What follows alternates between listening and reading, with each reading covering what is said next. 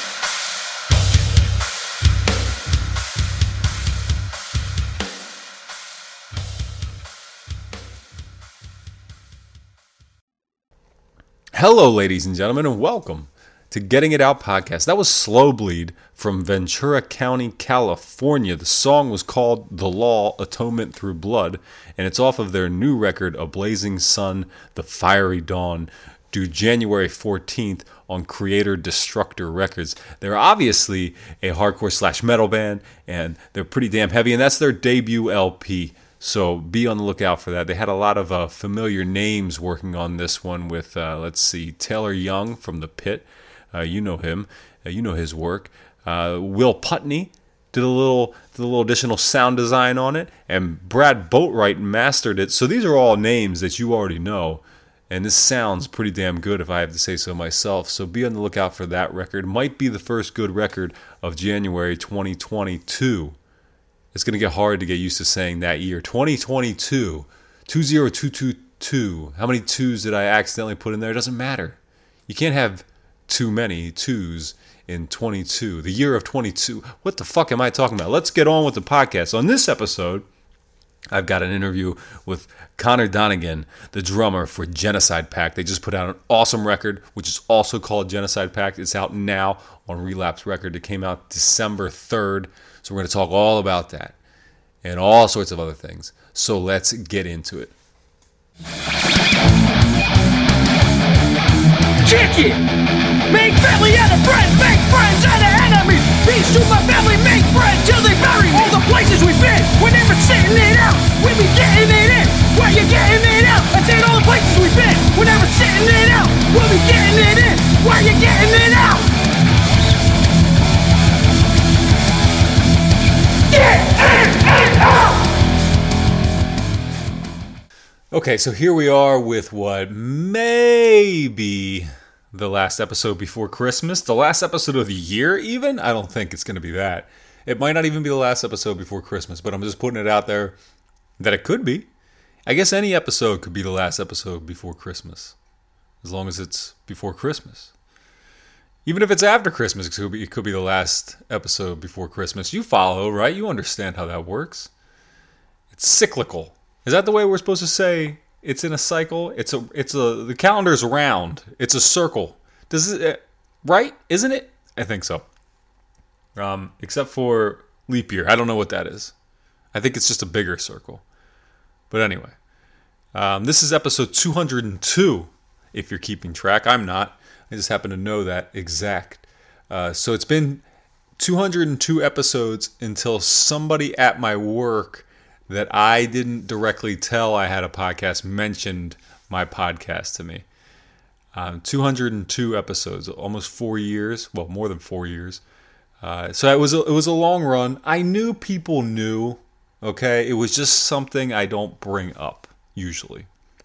It's not something I talk about. It's a conversation I try to avoid, not for any reason in particular. Okay, probably for a lot of reasons in particular, but because I'm just like closed off at work. I don't want to talk about what I don't want to talk about what I like, right?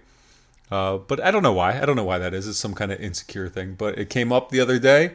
I had a conversation about it, and it wasn't so bad. You know? Imagine that. All the things that I'm always worried about usually aren't too bad. I don't mind if people know that I do a podcast, obviously. It's just sometimes you're like, I don't know, it feels like you want to keep church and state separate, right? You just don't want people to know too much. But what I do want people to know about is Genocide Pact. Even though you probably already know about Genocide Pact, I don't think I'm the one bringing it to your attention for the first time. They're a great death metal band out of Washington, D.C., and their drummer Conor Donegan was nice enough to take time and have a conversation with me about the band and their new self-titled record out now on Relapse Records.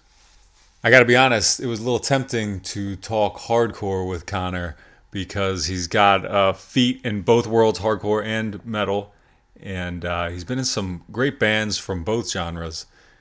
And for some reason, when someone's like playing hardcore and they're really into like another genre, I want to talk about that. And when they're playing another genre and they're really into hardcore, I want to talk about the opposite thing that we're supposed to be talking about. But I didn't. I resisted. I didn't bring up the fact that he was in line of sight. I didn't go on my usual tangents because that relates to Youngblood Records and blah, blah, blah. And it's the same thing you've heard me talk about before on past podcasts. So I didn't do it. So now I'm just summarizing the things that I didn't do in this conversation.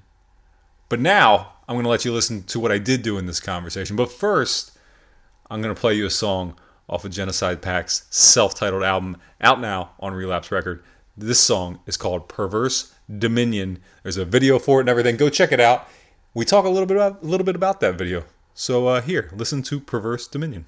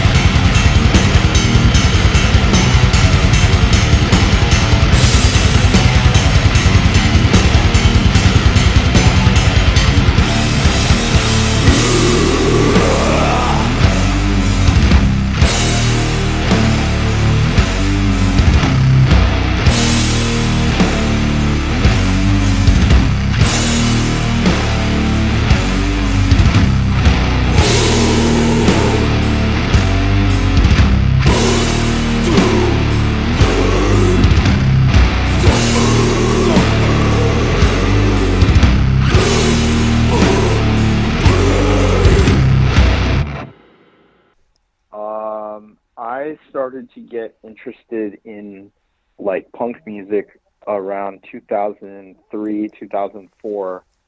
So I was born in 93, so I would have been about 10 years old. And at first it was like, you know, Green Day and Rancid and bands like that, you know, that were obviously stuff. Exactly, stuff that you get into when you're younger. And I wasn't really into music before I got into those bands. Like, you know, I liked, like, you know, the Beatles, you know, stuff my parents would play in the car and stuff. But, like, you know, I didn't have any, like, musical taste of my own. I was really just kind of into sports, you know? Yeah. But then once a cousin of mine showed me Green Day, that was sort of when I started going down the, you know, music rabbit hole, and I got really into punk, and it led me to, like, the older bands pretty quickly, like, you know, The Clash, The Ramones, Dead Kennedys, Minor Threat, Bad Brains, all that stuff. And then from there, you know, metal hit pretty soon after that for me, like Sabbath, Metallica, Iron Maiden, you know, all the, you know, the classics really. Mm-hmm. And then I just kept going, man. And I was just very attracted to any extreme music that I heard, or extreme to me, you know, whether it be like, you know, when I'm 10 or 11 years old, I'm hearing Bad Religion and being like, this is the fastest thing I've ever heard in my life. And then you hear Slayer and you're like, oh my God, this is even crazier. Like, that was just sort of what it was all about for me, was just hearing, you know, the heavier, the heavier and the faster, the better.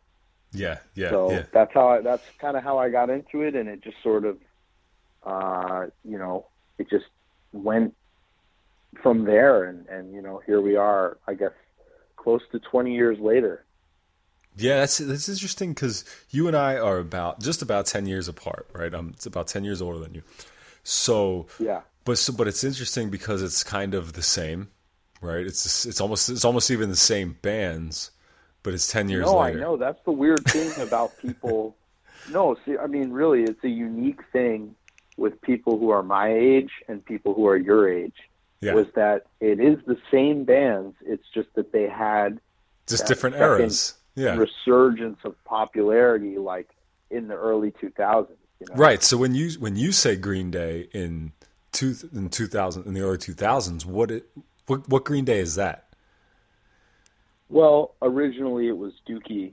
That was the one I was exposed to first. But then, I mean, the American Idiot album came out like very soon after that, and it was obviously like everywhere. So that was a huge one as well. And yeah, and I mean, Bad Religion was having a pretty big resurgence at the same time. Rancid as well. Like, Bad Religion had that right around there. Bad Religion had that.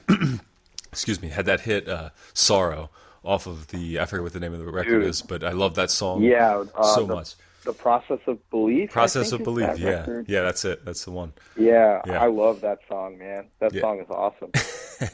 That's awesome, and it's funny the way, like you say, like the Green Day American Idiot, and that reminds me. Okay, so I graduated high school in 2003, and that was like the one song off of there, that acoustic one. I can't think of what it's called, but that was like everybody's class song. Like, it was voted that by your class. You know what I mean? Like everybody in that time period. That's just the way it was. But yeah, the same bands, the same thing. But it's funny the way that works. And like, I'm wondering, like, I wonder if it can happen again, because like I have a 14-year-old stepdaughter, right? And she's into Green Day. And like she just went to go see him. You know, that was like like, so it's funny how it's just like I think at this keeps point, happening. Bands like that, I think they're just like, they become like just popular bands that like because even like, you know, younger kids now, they still get into Metallica. You know, like they still get into Led Zeppelin. Like it's maybe not like the main thing that younger kids get into, but like, you know, as somebody who works at a record store, like I can tell you, man, like you get kids all the time who come in wearing the same Metallica Ride the Lightning shirt that you can buy at TJ Maxx that, one of my friends or I would have worn in 2005, yeah. You know what I mean though? Like, it's just kind of, those bands are just kind of part of society and part of music. And I think that's just kind of how it is now. Yeah, no, I think you're absolutely right. And you obviously have that cool perspective working in a record store. I always thought working in a record store would be the coolest job ever. And it probably is. Sick, man. It's awesome. I don't know, I don't know if I could do it now, like as a family guy with kids and a house and all that stuff. Like, I don't know how well that business is. You definitely could not. Yeah, no way. but it is cool. Yeah, I like to imagine that it's possible. Yeah. So okay, so you get into that. Then when do you find like your local scene? Like, where are you growing up at? First of all, is this DC? No, it's not. I didn't grow up in DC. I grew up in North Carolina, right outside of Raleigh and Durham. Okay. It's this town called Cary. It's just like a, suburbia. Could be anywhere. Right. And yeah, I mean, like, I would go to, bigger, like, punk shows, like bands like the Casualties. Yeah, of course. Sort of like street punk kind of stuff. I would go to stuff like that. But, I mean, that's not really, like, your local scene, you know what I mean? That's, like, a different thing. So, like, really for me, it was, I started going to death metal shows when I was, like, 15. And at this point, I had basically made the leap from, like, being into punk and hardcore, and then getting into metal, and metal became, everything to me. Like, it was all I cared about. It was all I listened to. I started going to death metal shows, seeing a lot of the older bands that were still on the touring circuit, like Suffocation and Atheist and Nile and Obituary and all these bands. And I noticed there was a flyer for a DRI show. And, at this point, like, I didn't even know that DRI had gone metal. I only knew them as, like, a fast hardcore band, you know? Yeah. Because I'm, like, inept with computers and didn't know how to, like, download music and shit. Right. So I just, like, would buy CDs. And I only had one DRI CD. And it was the Dealing With It album, which is, like, it's kind of thrash, but it's also like crossover. Like, very early 80s. Yeah, it's like early 80s hardcore style still, And so I saw that they were playing this metal club in town, and the opening bands were like all local, hardcore punk bands. Mm-hmm. And I was like, it really piqued my interest because, like, again, I'm in this little suburban bubble. Like, I don't have an older brother or, like, older friends who are, like, showing me stuff at this point. Like, so I am just like, wait a second, like, hardcore, like, that stopped in the 80s, right? Like, I didn't even know, seriously, like, I had no idea that it had continued. So it just really intrigued me that there were bands playing hardcore now. And so that's sort of when I became aware of the local, like, hardcore punk scene in Raleigh. And pretty soon after that, I figured out where the house shows were, and I started to drive, when I was like 16. Mm-hmm. And so I started going to these shows and seeing the local bands, and I would pull up in my fucking Carcass hoodie with the medical tools on it, and I felt like a freak because everybody else was like, just dressed way more punk, and it was just a different thing for me, but it really made me, get, dive right back into, like, punk and hardcore. And just that sense of community locally, and being able to go to these local shows where it was just regular people, and there was no separation between the audience and the bands, which was really cool, especially coming from, more of a metal background where that is usually not the case, Yeah. That was very appealing to me. So I started going to those shows, and kind of, the rest is history. Started bands and, all that stuff. So is that when you started actually playing in bands, when you found yourself more immersed in the hardcore scene? Well, no, because I had been playing in bands before that, but a few metal bands, and I was in kind of like a post-hardcore band, like that was just me and friends of mine from my school. Mm-hmm.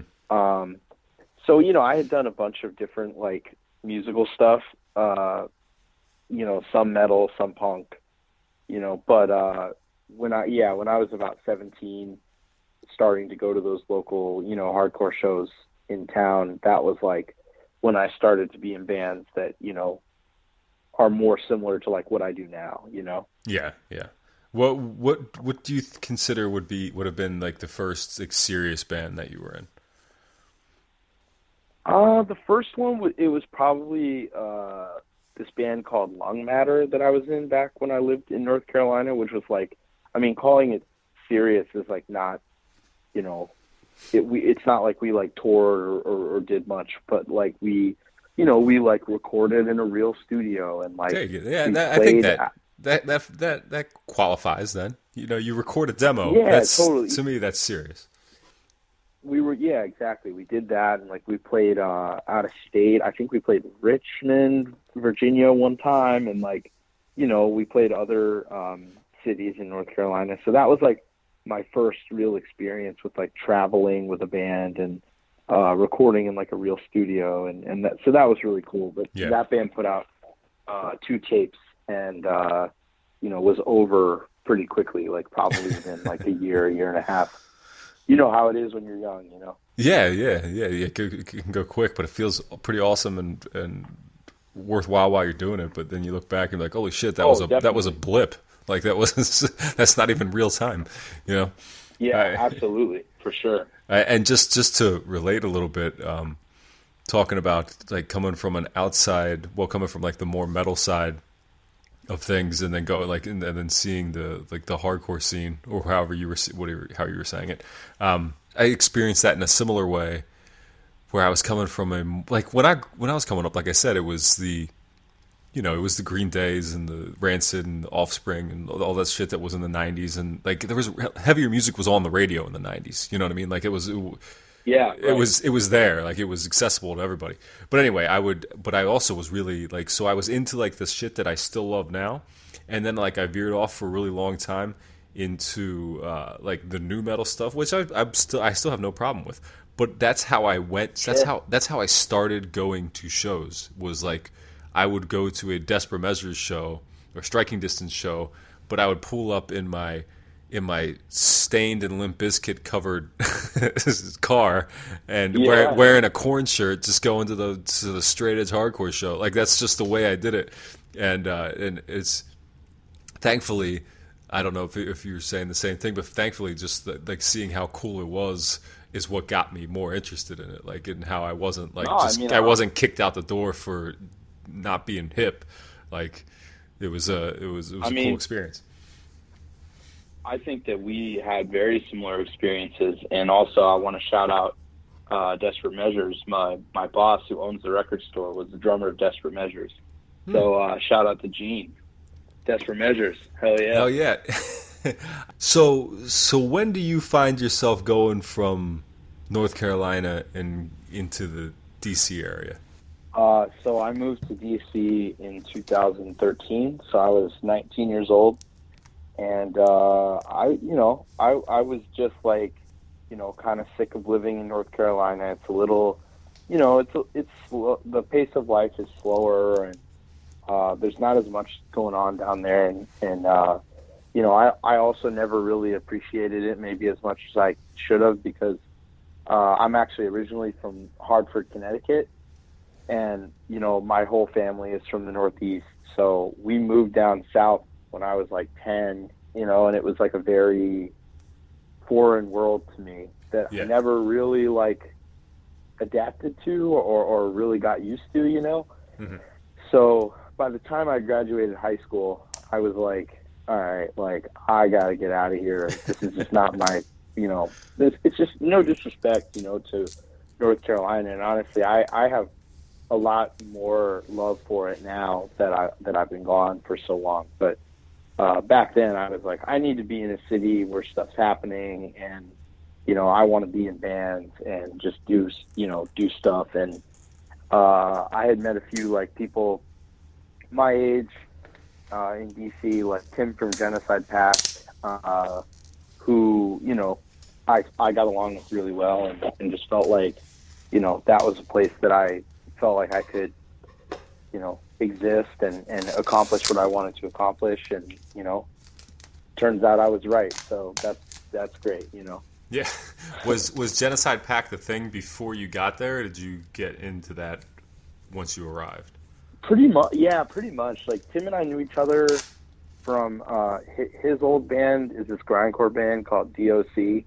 Oh, yeah. And they had played North Carolina before, and I met Tim, and it was kind of rare meeting people my age. Like, most of my friends at that time were older than me, and even when I moved to DC, pretty much all the people I hung out with were older than me. So it was rare to find somebody who's like, pretty much my exact age.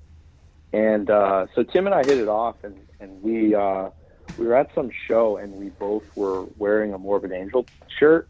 Mm-hmm. And back then, I mean, that was kind of not like super common, at least not among like our group of friends. Because I didn't have a ton of friends who were into death metal at all.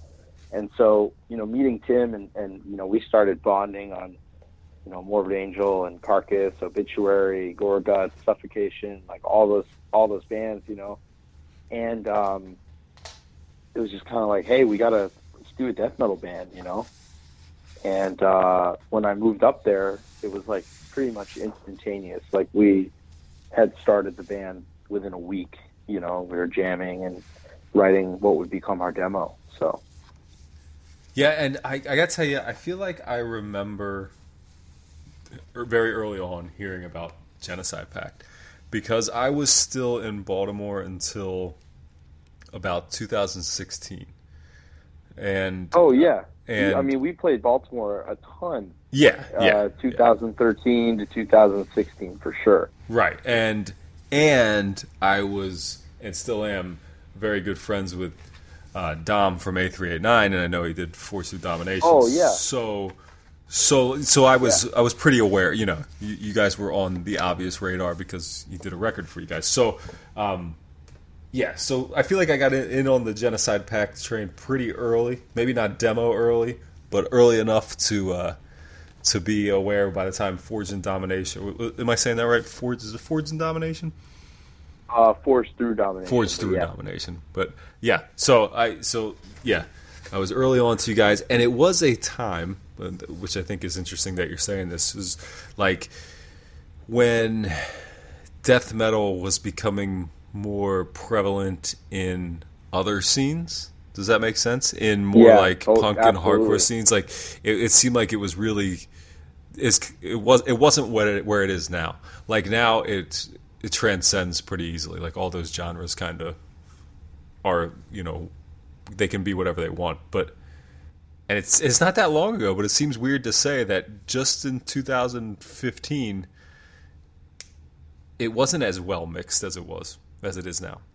No, it wasn't at all. I mean, there weren't even very many bands that played like, old school style death metal. I mean, seriously, there weren't. I mean, it's like, most of the bands, especially a lot of the ones who are popular now, formed like 2016 or later. Yeah. So before that, I mean, and we had been a band for 3 years at that point. Like, just, we've been doing the same shit for 10 years, man. I mean, this is like, just something we've always done, and we'll always do regardless of whether or not it's like the popular thing. But we obviously have benefited due to the fact that now it is kind of the popular thing is death metal. Yeah, and do you feel that it's been a huge benefit that you guys, maybe not, but do you feel that it's been a huge benefit that you guys have this history in other parts of extreme music as well? I don't, man, honestly, not really. Like, I don't really like, because, I mean, it depends what you mean by that. Because, I mean, obviously, like, I don't think that we get any, like, you know, people aren't like, oh my God, it's like a death metal band with a guy from Red Death and the guys from DOC. Like, I just don't really think that happens. I mean, maybe it does, but like, I don't really think that our other bands have really had much of an effect on, you know, Genocide Pact, really. And also, like, you know, we early on, like, we, you know, again, before there was much of a old school death metal scene, so to speak, like, we would mostly play hardcore or grindcore type shows just because, you know, I had my feet in the hardcore world and Tim and Nolan had theirs in the grindcore world, but it was like nobody really like fucked with us at either of those types of shows. Okay. So it really only became like, you know, we made it a point like a few years into the band to be like, okay, like, we're only going to play metal shows, even if it's to like 8 people, you know, playing to 8 people who actually, like, you know, understand or like what we're doing is better than playing to 50 people who, like, don't care. You know what I mean? Right. So that's what I mean when I say, like, I don't really think that our outside, you know, bands or, you know, the ties we had to other parts of extreme metal really affected, or extreme music really affected Genocide Pact. You know what I mean? Okay, yeah, I do know what you mean, but here's what I meant by it. What I meant by it is like the basically the networking, the DIY ethics that come from like the punk and hardcore world, yeah. the things that like I see, like, you guys have, maybe I think it's an upcoming show, but like you're playing an upcoming show like in New York with like predominantly a hardcore bill. Like those, like those types of connections, right. And those, like, have you been able to benefit from that type? Not necessarily the crowd. I don't not necessarily the crowds, but more of the networking and the way that way that punk rock and hardcore exists without, like, just the DIY shit, basically. Yeah, no, definitely. Yeah, sorry, I misunderstood. No. Your point was great too. But no. Yeah, no, definitely. And also, because I think that, like, you know, you look at the state of, like, you know, extreme metal right now, and a lot of the more popular bands are, you know, and I'm talking about underground. Like, I'm not talking about, like, you know, Ghost or something like that. Like, I'm talking about, you know, underground bands. Like, a lot of the more popular underground bands are death metal bands. Mm-hmm. And, I mean, look, like, 95% of the time, like, those bands are made up of, you know, people who come from punk or hardcore. And I think that's interesting. I think a big reason for that is because, you know, the stereotype of, like, you know, a traditional metalhead who's, like, doing, like, arpeggios in their basement and maybe has a band that practices, like, once a week, but, like, doesn't really know how to book a show, or, like, doesn't really know how to, like, put out a record. And it's like, that's a real thing, man. And so, like, you get the you know, the hardcore people and the punk people and the grindcore people who are kind of, like, very used to, like, DIY stuff, you know, doing their own tours, doing their own shows, putting out their own records.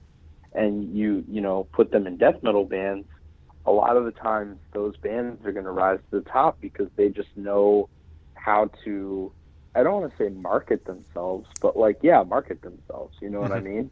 And get themselves out there, you know?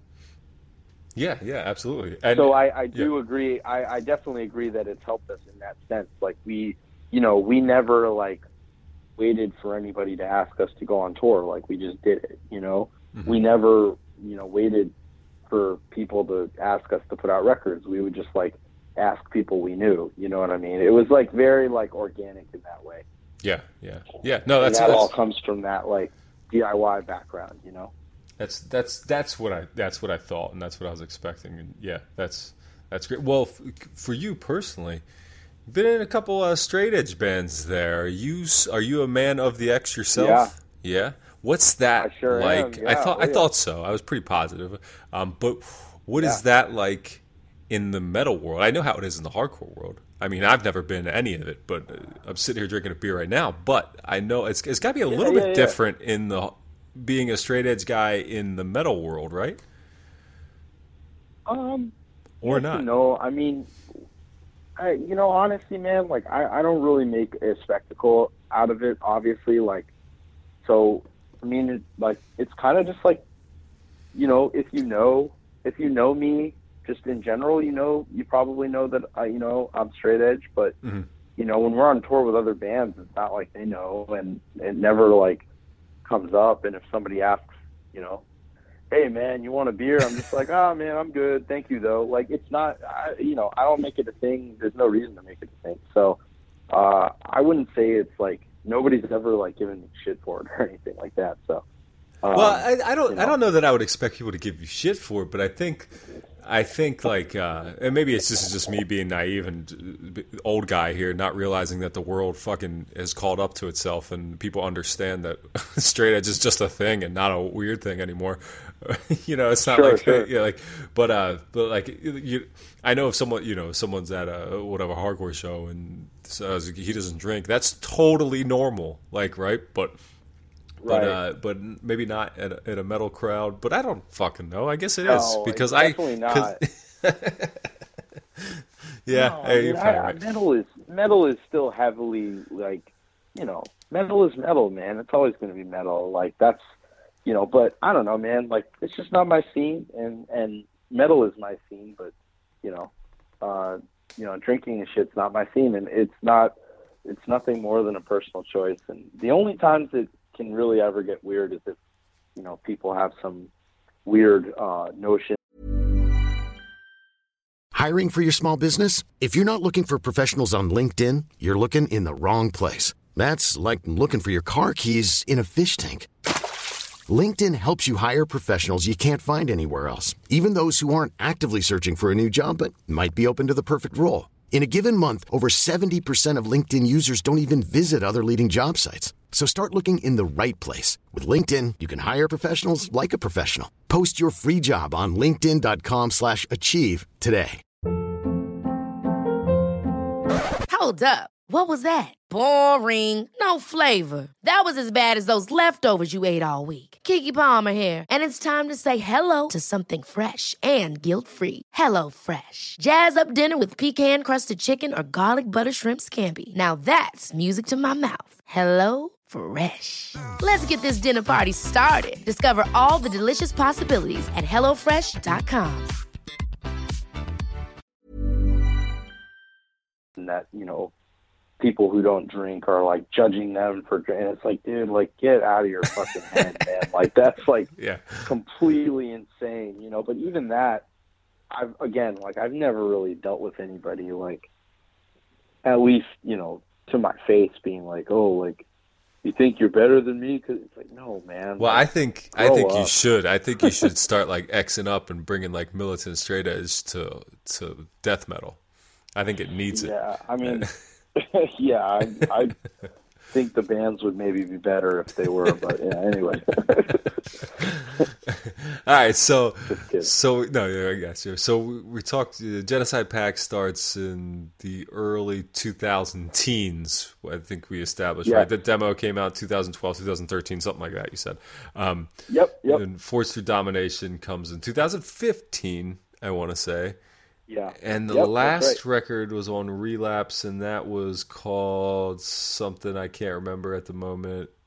Order of Torment. That's what it was. 2018. Yeah. Right, that's Relapse. So that's a big jump from, I mean, A389 at its time when you were on there was bumping, man. They were pumping out awesome releases all the time. And then you jumped over to Genocide Pact, to Relapse, which a lot of A389 bands did at the time. Did that feel like a big jump going to one of the biggest metal labels in, I'm going to say, history?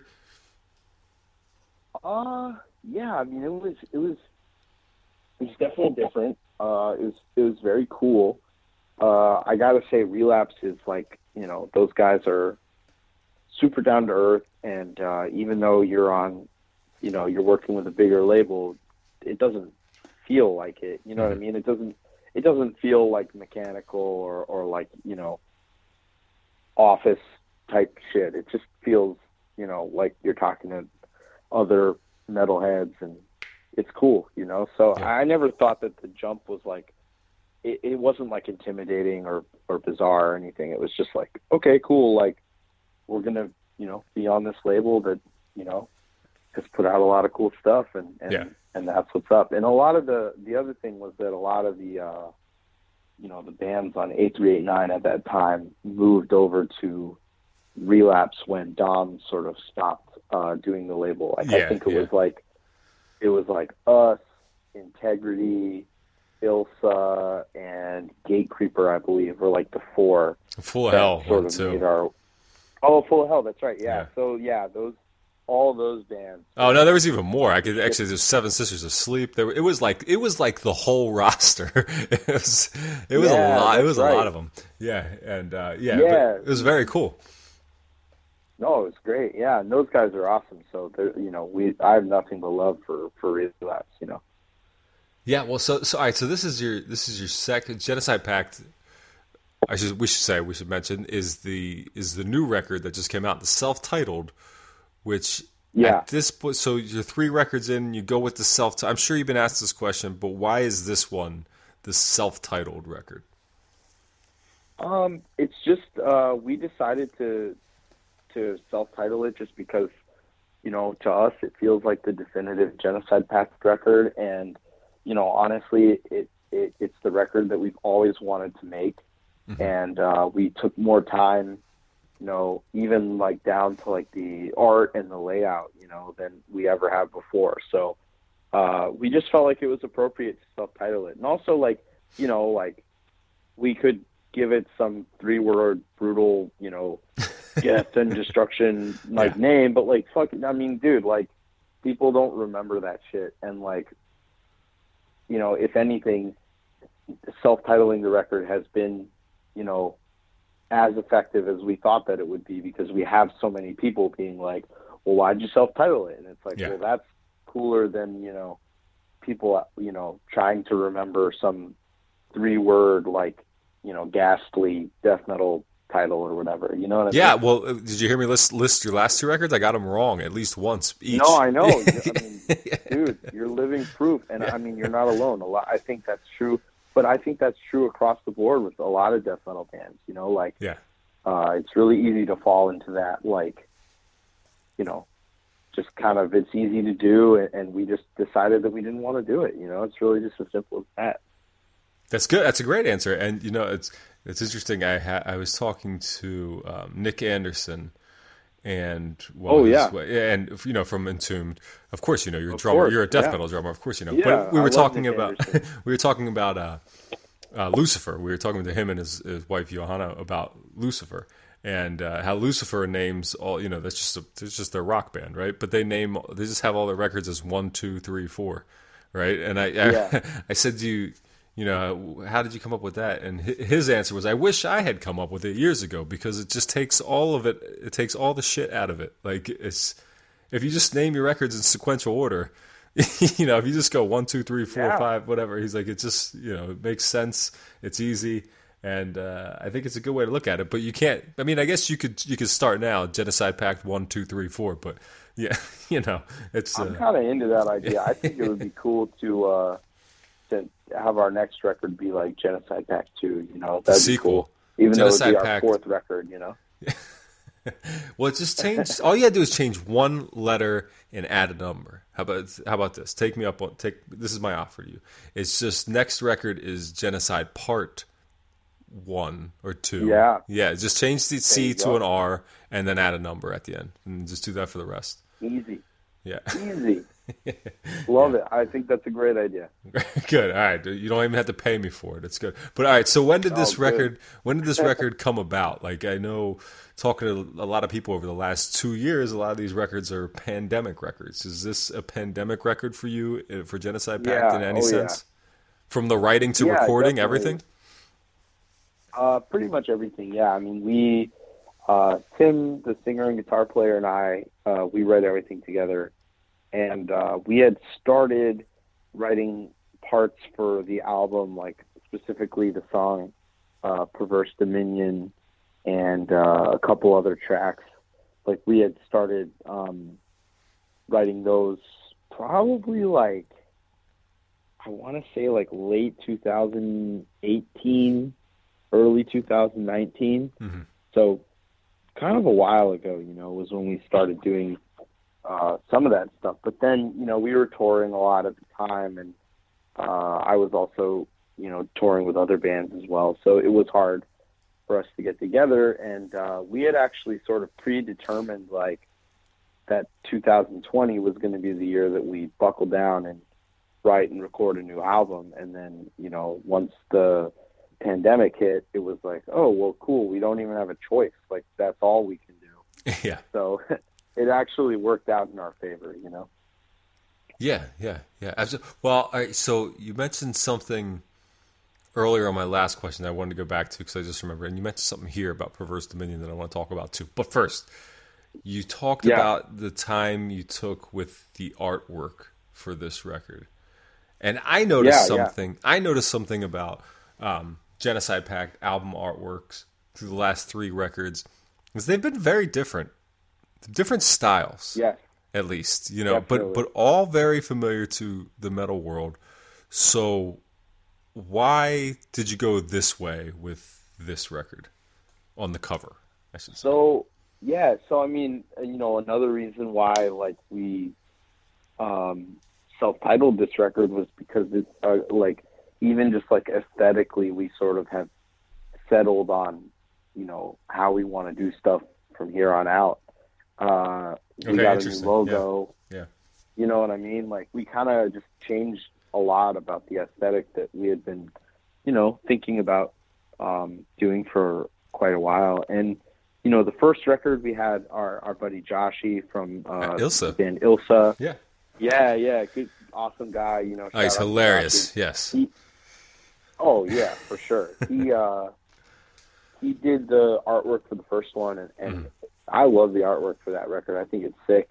And then on the second album, we sort of decided to, we had the budget with Relapse, and we just were like, hey, let's fucking get Joe Patagno to do something. Like, right. We had never even considered, having like a famous artist, do something for us until then. And, we kind of had the finances to make it happen. And so we made it happen. And that, painting is very cool. But at the end of the day, like, it's a sick album cover, but I don't really think that it represents, Genocide Pact as well as, even the first album cover did. Yeah. So for this, for the self-titled album, it was like, all right, well, we gotta just decide on our aesthetic and like really just go for it. You know what I mean?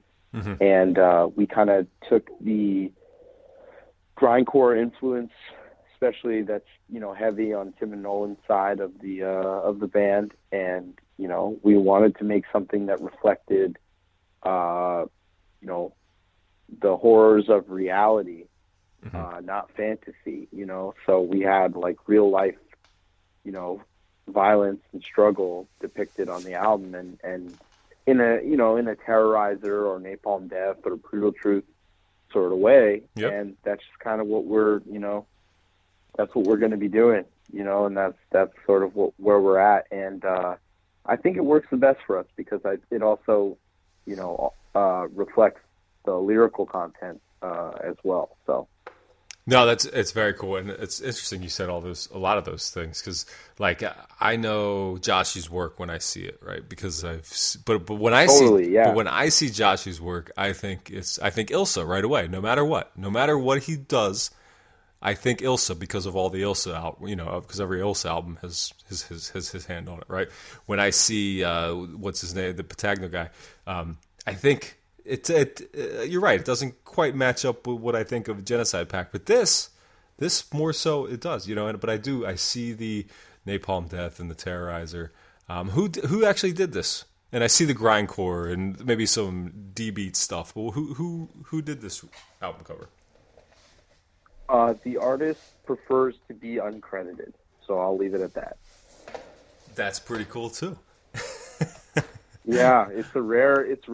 I mean, It's not every day that you get an artist who doesn't want to be credited. But yeah, the artist prefers to be uncredited. Well, that's very cool then, and I like what you're saying about finding an aesthetic for the band and settling into it. And if that's what you're doing here, that's awesome. 'Cause, like, I mean, just on the last episode I put out, at least, I was talking to Phil from Chemist, and we were talking about how with when I look at a Chemist record, I know I'm looking at a Chemist record. It doesn't have to say Chemist on it, you know. It just totally, yeah, and that's the idea, right? That's the whole exactly. That's the whole idea, and I think that, you know, any albums that we release in the future, you know, are going to have a similar vibe, and you know, I hope that people can recognize, you know, Genocide Pact's new aesthetic when they see it, and, you know, I hope that carries on into the future, you know. Right. Okay, so all right, back what I was going to ask about Perverse Dominion. Perverse Dominion, you did a video for this song, and right? Yeah, and you recorded it. It's kind of like under an overpass, right? Yeah. And so you've recorded more than a couple music videos, I'm sure, in the several bands you've been in, right? Yeah. Yeah. So this was just me. I was watching this video today while I was on the elliptical, and all I was thinking is, they're out in public. Doesn't seem like the most public area. It seems pretty secluded, but I'm sure some people probably noticed they were there. And I was looking, and I was like, all right, the drummer is the only one who can't fake what he's doing. Yeah. I was playing for real. So how much, when you're in a public area like that, how much attention does that bring? How much do other people start popping up from around the way? Yeah, I mean, so we were actually in Baltimore when we filmed that video. Of course, and we were very close to, you know, one of the main drags right off the highway where there's, like, you know, Royal Farms, and, like, you know, you could see, there's always like, a Royal Farms. Raven. Well, yeah, exactly. But, like, you know, we could see, like, the Raven Stadium and stuff from where we were filming, and so we really weren't that far from stuff. You know what I mean? Like, we were pretty in the mix, but, like, you know, all you do really is you mute your drums, like, you stuff them with towels and shit, and you hope that it's not that noisy. And we had a few people, you know, come up and say what's up, and but everybody was cool. Nobody seemed to really give a shit that we were doing what we were doing. So yeah, I mean, it went really well. That's cool. It's, you know, me not being me thinking drums are the most complicated thing on earth. I didn't realize or even think that you could mute them. I mean, now that you say it, it's like, oh yeah, you can do that. But see, in my mind, I'm just imagining you're the only one out there just banging on shit, because they can. The drummer and guitar, the guitars, bass, vocals, you can fake that, right? But not you. Got to see you hit something. Totally. No. Nope. Yeah, you gotta at least, you know, act like you're playing hard, you know. So that's all there is to it. How do you, when you're doing something, when you decide to do something like that, how did you decide on an area like under an overpass in Baltimore, especially being a DC band? Like, how do you decide on that spot?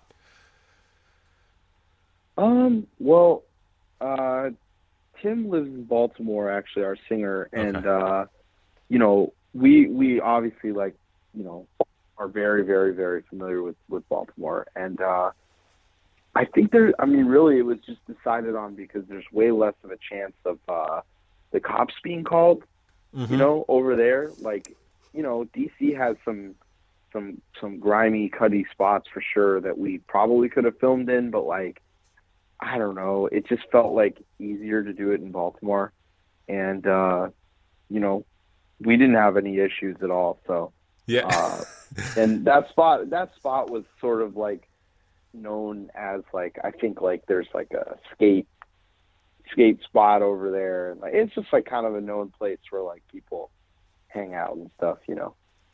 I got you. All right, that's funny you said that about Baltimore, because all the years I lived there, I don't remember the cops intervening ever with anything. Like, no, you can do whatever the fuck you want in Baltimore. We used to always say, do anything. Yeah, you used to always say, like, The only way you get a DUI in Baltimore is if you get in a car accident. The only way you get arrested for anything. I mean, you have to. I've seen people get away with things that you shouldn't get away with. You know what I mean? Like, absolutely no. Like, it's a wild place, man. It really is. Yeah, it's a crazy part of the country. Glad I don't live there anymore because now I'm an adult and I have no business being there. But for sure, no dish to Baltimore. No, not at all. It's more of a respect to Baltimore. It's you got to know when to get out, though. You got to know when to leave, and I feel like I left at the right time. Yeah, totally. So I know in the past, speaking of Baltimore, you recorded with Kevin Bernstein at Developing Nations. Who did you record this album with? Same deal, Kevin. We always record with Kevin. All right, I recorded with Kevin a couple times myself, and great guy. Shout out to Kevin. Yeah, he's awesome. Bernstein, not Bernstein or Bernstein. I think is very important. Yep. So this album's been out now for a week, maybe a week, not quite. Over a week. Yeah, it'll be a week tomorrow. A week tomorrow. Yeah. All right. How's it been? How's the reaction been so far? What's the consensus on Genocide Pact? Dude, it's honestly been great, man. Like, I'm like very, very happy with the way that people have seemed to receive the record, and it's been selling really well, and it just like people seem to like it, and feel like it's our best record, which obviously we agree with, and also like I think people really like they really get where we're coming from on this record, like, because the way I put it to other people is just that, like, the first album was like us figuring it out, very primitive, very raw. Second album is us experimenting and kind of flexing our muscles a little bit on the instruments and the song structures. And then this album is us saying, fuck flexing our muscles. Let's just do what we did, early on, but do it better, do it the best that we can now that we've, toured a lot and played to a lot of people and just, been around the block. So, it feels good that people kind of have that same perspective. They're like, oh, it sounds like, early Genocide Pact, but it's better. It's like, yeah, that's the whole point. Like, that's exactly what we wanted to do. Yeah, that's a very important thing that I think is a necessary process for a band to do the things that you're talking about, though. Like, you have that first raw one, totally, yeah. And then you try to go outside your box a little bit, and then you realize your strengths and go, okay, let's do it like this and make it even tighter and better. Totally. And expand on it. It's a cool evolution of a band to see. You have to like take a couple of risks and then see what you like, see what you don't like, see what feels good, see what doesn't feel good, and then you can go back, more focused than you were before, and just go into kill mode and just be the best version of yourself that you can be. Yeah. Hey, was there any apprehension at all about releasing this record this late in the year? I know that can be a thing for some people not so much. Was there any concern about releasing a record on December 3rd? Absolutely. Yeah, because all the fucking moron music journalists make their end of year lists in fucking September. So yeah, definitely. I mean, I'm just being honest. That's just the truth. Yes, but hold on a second. I want to look in my email right now and see. But see, to be fair, Genocide Pact hit my email on November 2nd. So you got to give your totally. So they did get it out there. They did get it out. Not early. No, but, Relapse did a great job. But I'm saying these these things are decided well before November a lot of the time even. So I definitely had apprehensions about it. But at this point, I didn't care because it was we had recorded it in fucking November of last year. Mm-hmm. You know what I mean? So the options were, what are we going to do? Are we going to wait another 4 months. Yeah, because you don't want to be you don't know, want to be early in 2022 either, right?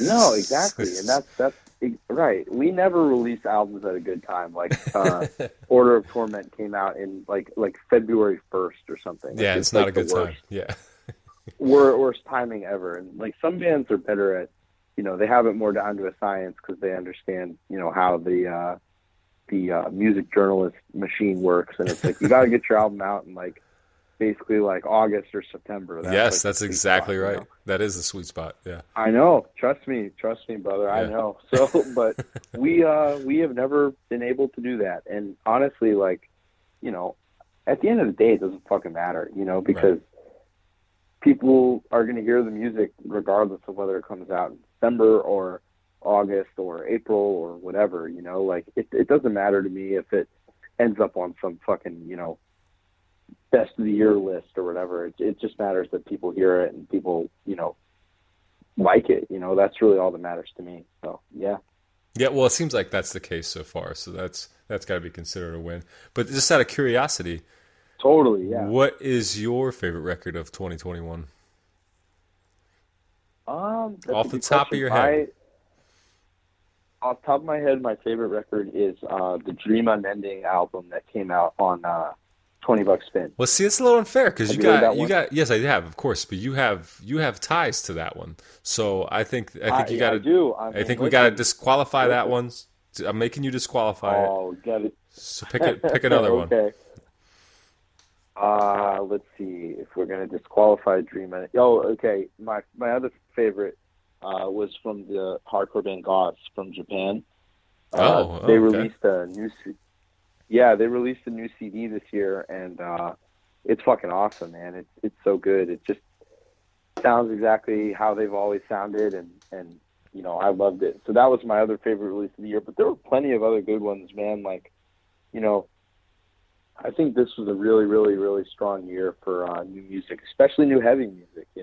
Yeah, I sat down the other day and tried to do my journalistic duty and write down a list of 10. And then, like an hour later, it was an hour later it was 50. Like, I'm not exaggerating. Exactly. Like it became a list of 50. And I think I feel like, and it's funny to say this because, but I really do think it. It's funny to say this because right away, a record is my number one without even thinking about it that I never thought it would be. And it's almost everybody else's number one too, and it's the Turnstile record. And I don't know how that happened, but it is. Oh yeah. I love it. I can't deny it. But then it's like, all right. So then I have a couple more that are in there. I got to publish this whole thing, so I can't give them all away. But there's it's like Chemists. And, like all these. It's just like damn. Like it just keeps going. It's like I don't want to leave that one out. I don't want to leave that one out. And then it just goes on too fucking long. And then you end up with a list of 100, and it doesn't make any sense. Yeah, I mean, I think that's just like a testament to like, we're in a good place right now with heavy music and even non-heavy music. There's a lot of interesting music being made across the board, so that's a great thing, Yeah, what do you listen to predominantly heavy and extreme styles of music, or is there something that you regularly go to that's not there? Oh no, I listen to all kinds of music, man. Like I mean, obviously, like punk and metal and stuff is like my, if I had to choose a favorite, I guess that would be my favorite stuff. But like, I don't know, man. Like I listen to all kinds of stuff. I listen to a ton of rap. I listen to a ton of alternative rock. I listen to a ton of like jazz fusion and funk music, and I listen to some African music. I listen to everything.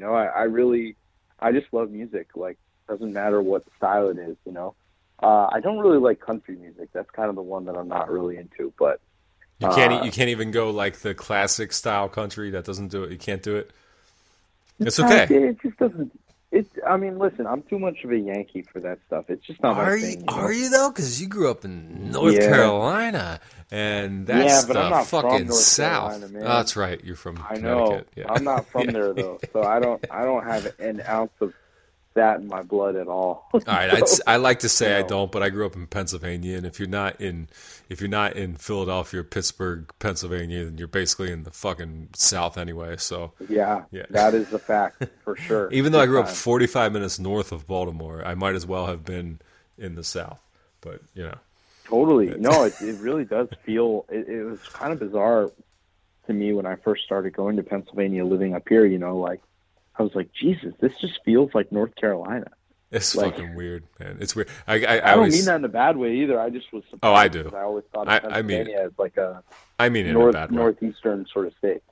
Okay, gotcha. It's funny when I was living in. I always tell this. Well, I don't know if I always tell this, but I used to tell people this a lot. When I was living in Baltimore, and like I told you, I moved back to Pennsylvania in 2016. So that was Yeah. the year of a presidential election that's kind of famous now. And when I was Oh, I when remember, I was yeah. living in Baltimore, I thought it was the craziest thing in the world, and nobody would ever do it, to vote Donald Trump president. I was living in Baltimore, looking around like who would do it? Who would do that? Like I don't see Right. anybody who would do it. And then I moved back to Pennsylvania in like July of that year, and I was like, oh, everybody will do it. Yeah. It was like Totally. Absolutely. it man. was like, oh, the rest of the world will do it. I'm just not in a major city anymore. Like, yeah, that was a weird one. A totally weird one. Yeah, no, for sure. I mean, that's perfectly said. What is happening in the near future? Are you doing any? Is there any tours set up, or what's going on? Yeah, we have a tour of only Florida that we're going to do with, just Florida, and we're going in February, which is why we're going to only Florida, Nice. because it'll be nice and warm it's instead very of smart. miserable. Yeah, exactly. Yeah, we're a smart band, and so we're doing that with our buddies, Caveman Cult, who are Nuclear War Now, black metal. They're the shit. That's going to be cool. And we're going to be doing, Miami, Tampa, a couple other cities. And then we're going to be going out to LA in early April, and that's, getting put together right now. I maybe shouldn't even be talking about it, but if you live in LA, we'll be there. Yeah. So look out. And other than that, I mean, look, we're still kind of just like getting used to being a band post COVID or whatever. Yo, I guess I'll so, tell you, yeah, we're gonna- it's not done. All right, as somebody who had it last week, No. it is not done. Yeah, exactly. I'm That's not why I saying say that you're saying. post-COVID and- No, I say post-COVID in like, finger air quotes, what I mean? Yeah, But yeah. I mean, like we're gonna do as much as we can, and we'll definitely, be playing, Baltimore and Philly and Boston and other East Coast places, and we're actually playing New York next weekend. I forgot to mention that as well. So we're going to be playing with Zabalba and Section Hate, and it's like a hardcore show, but it's cool because honestly we haven't really played any hardcore related thing in fucking like 5+ years. Yeah. So it'll be cool and interesting to see how we go over with that sort of crowd, and I think it'll be fun. So I think it'll go over well. I think hardcore loves death metal right now, so I think it's a good time. I think so too. I mean, I always, as a guy with feet firmly planted in both styles, I always would see hardcore kids wearing, obituary t-shirts. And I would never see them at any death metal shows. I was going to say the I'm camouflage like, hey. obituary hat. That was a staple for a while. And yeah. There's no fucking way most of those people are going to death metal shows. But maybe that's changed, and also we're coming to them. Like they don't even have to go to a death metal show. We're going to come to their show, so that's even better. That might be just a niche that you need to fill as Genocide Pack. Just be the death metal band that goes to the hardcore bands. You know how All Out War or Ringworm are like these metal bands that live in the hardcore world. I mean, I'm not saying that's what you Totally. should do, but because No, I think but it would have. honestly we fuck with Ringworm and All Out War hard. Actually, it's funny that you say that because we were supposed to do shows with Ringworm and All Out War together, like the three of us. That'd be sick. So obviously, you're not the first person who's made that comparison. You know? Right. Nice. Yeah, we All are. right. Apparently, our booking agents agreed too. Let's just do that tour. I want to see that tour. Yeah, I'd love to.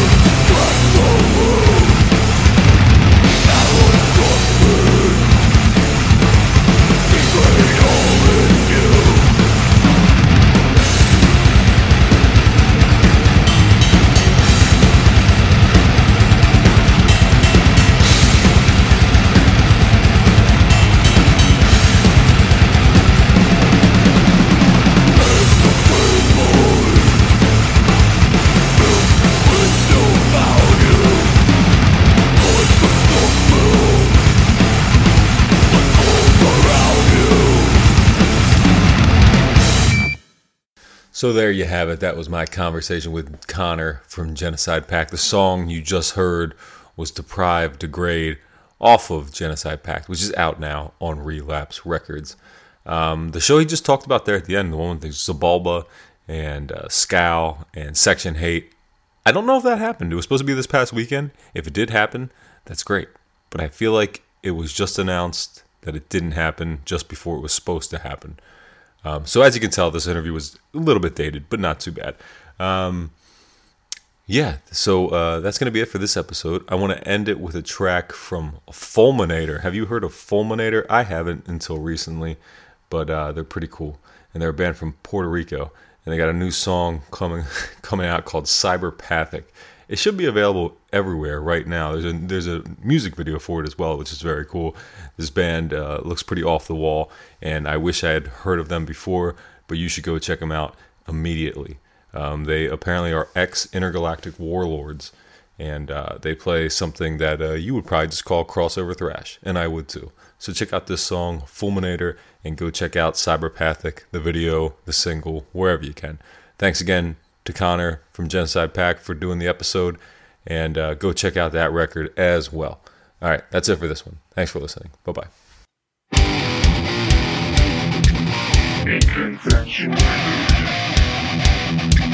We carry on.